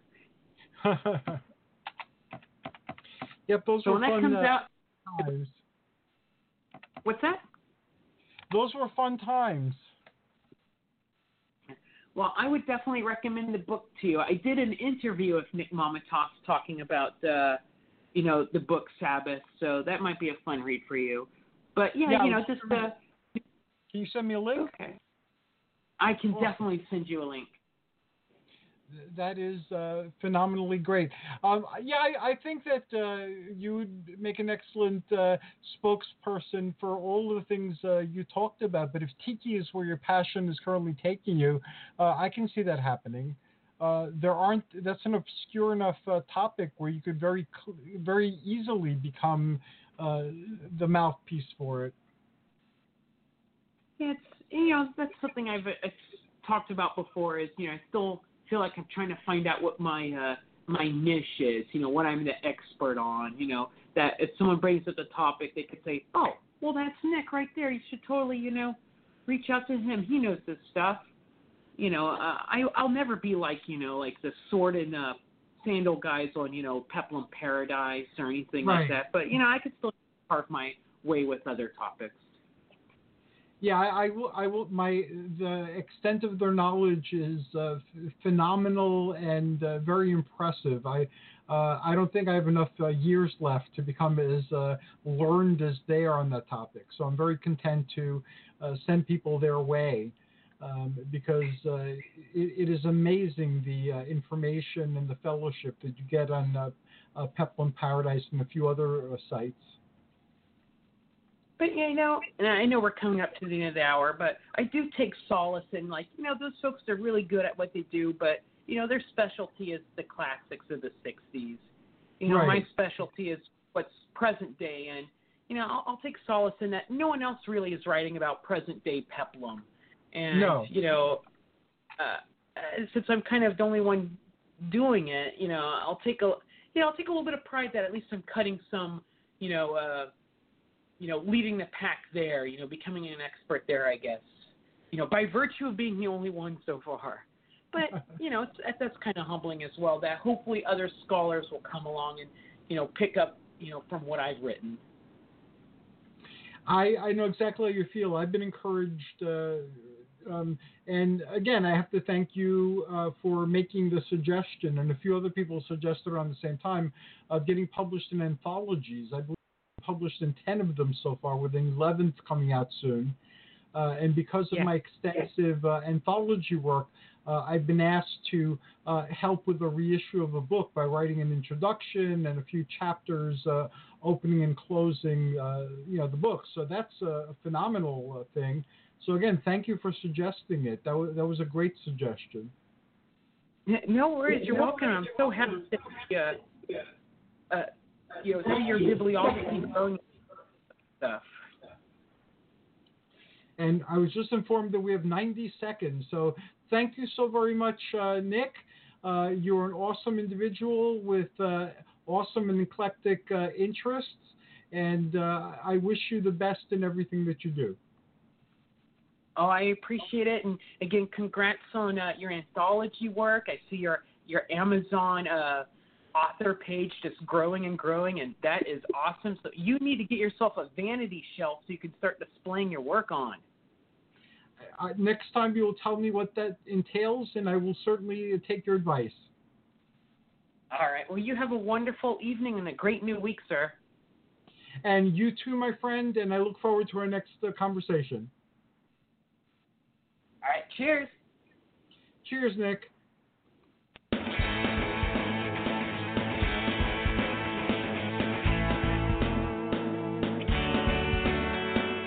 Thanks for listening to the Spiritual Unity Radio Network. Join us 7 nights a week for exciting programming covering a variety of expressions of faith. And remember, all manifestations of the divine are equally valid.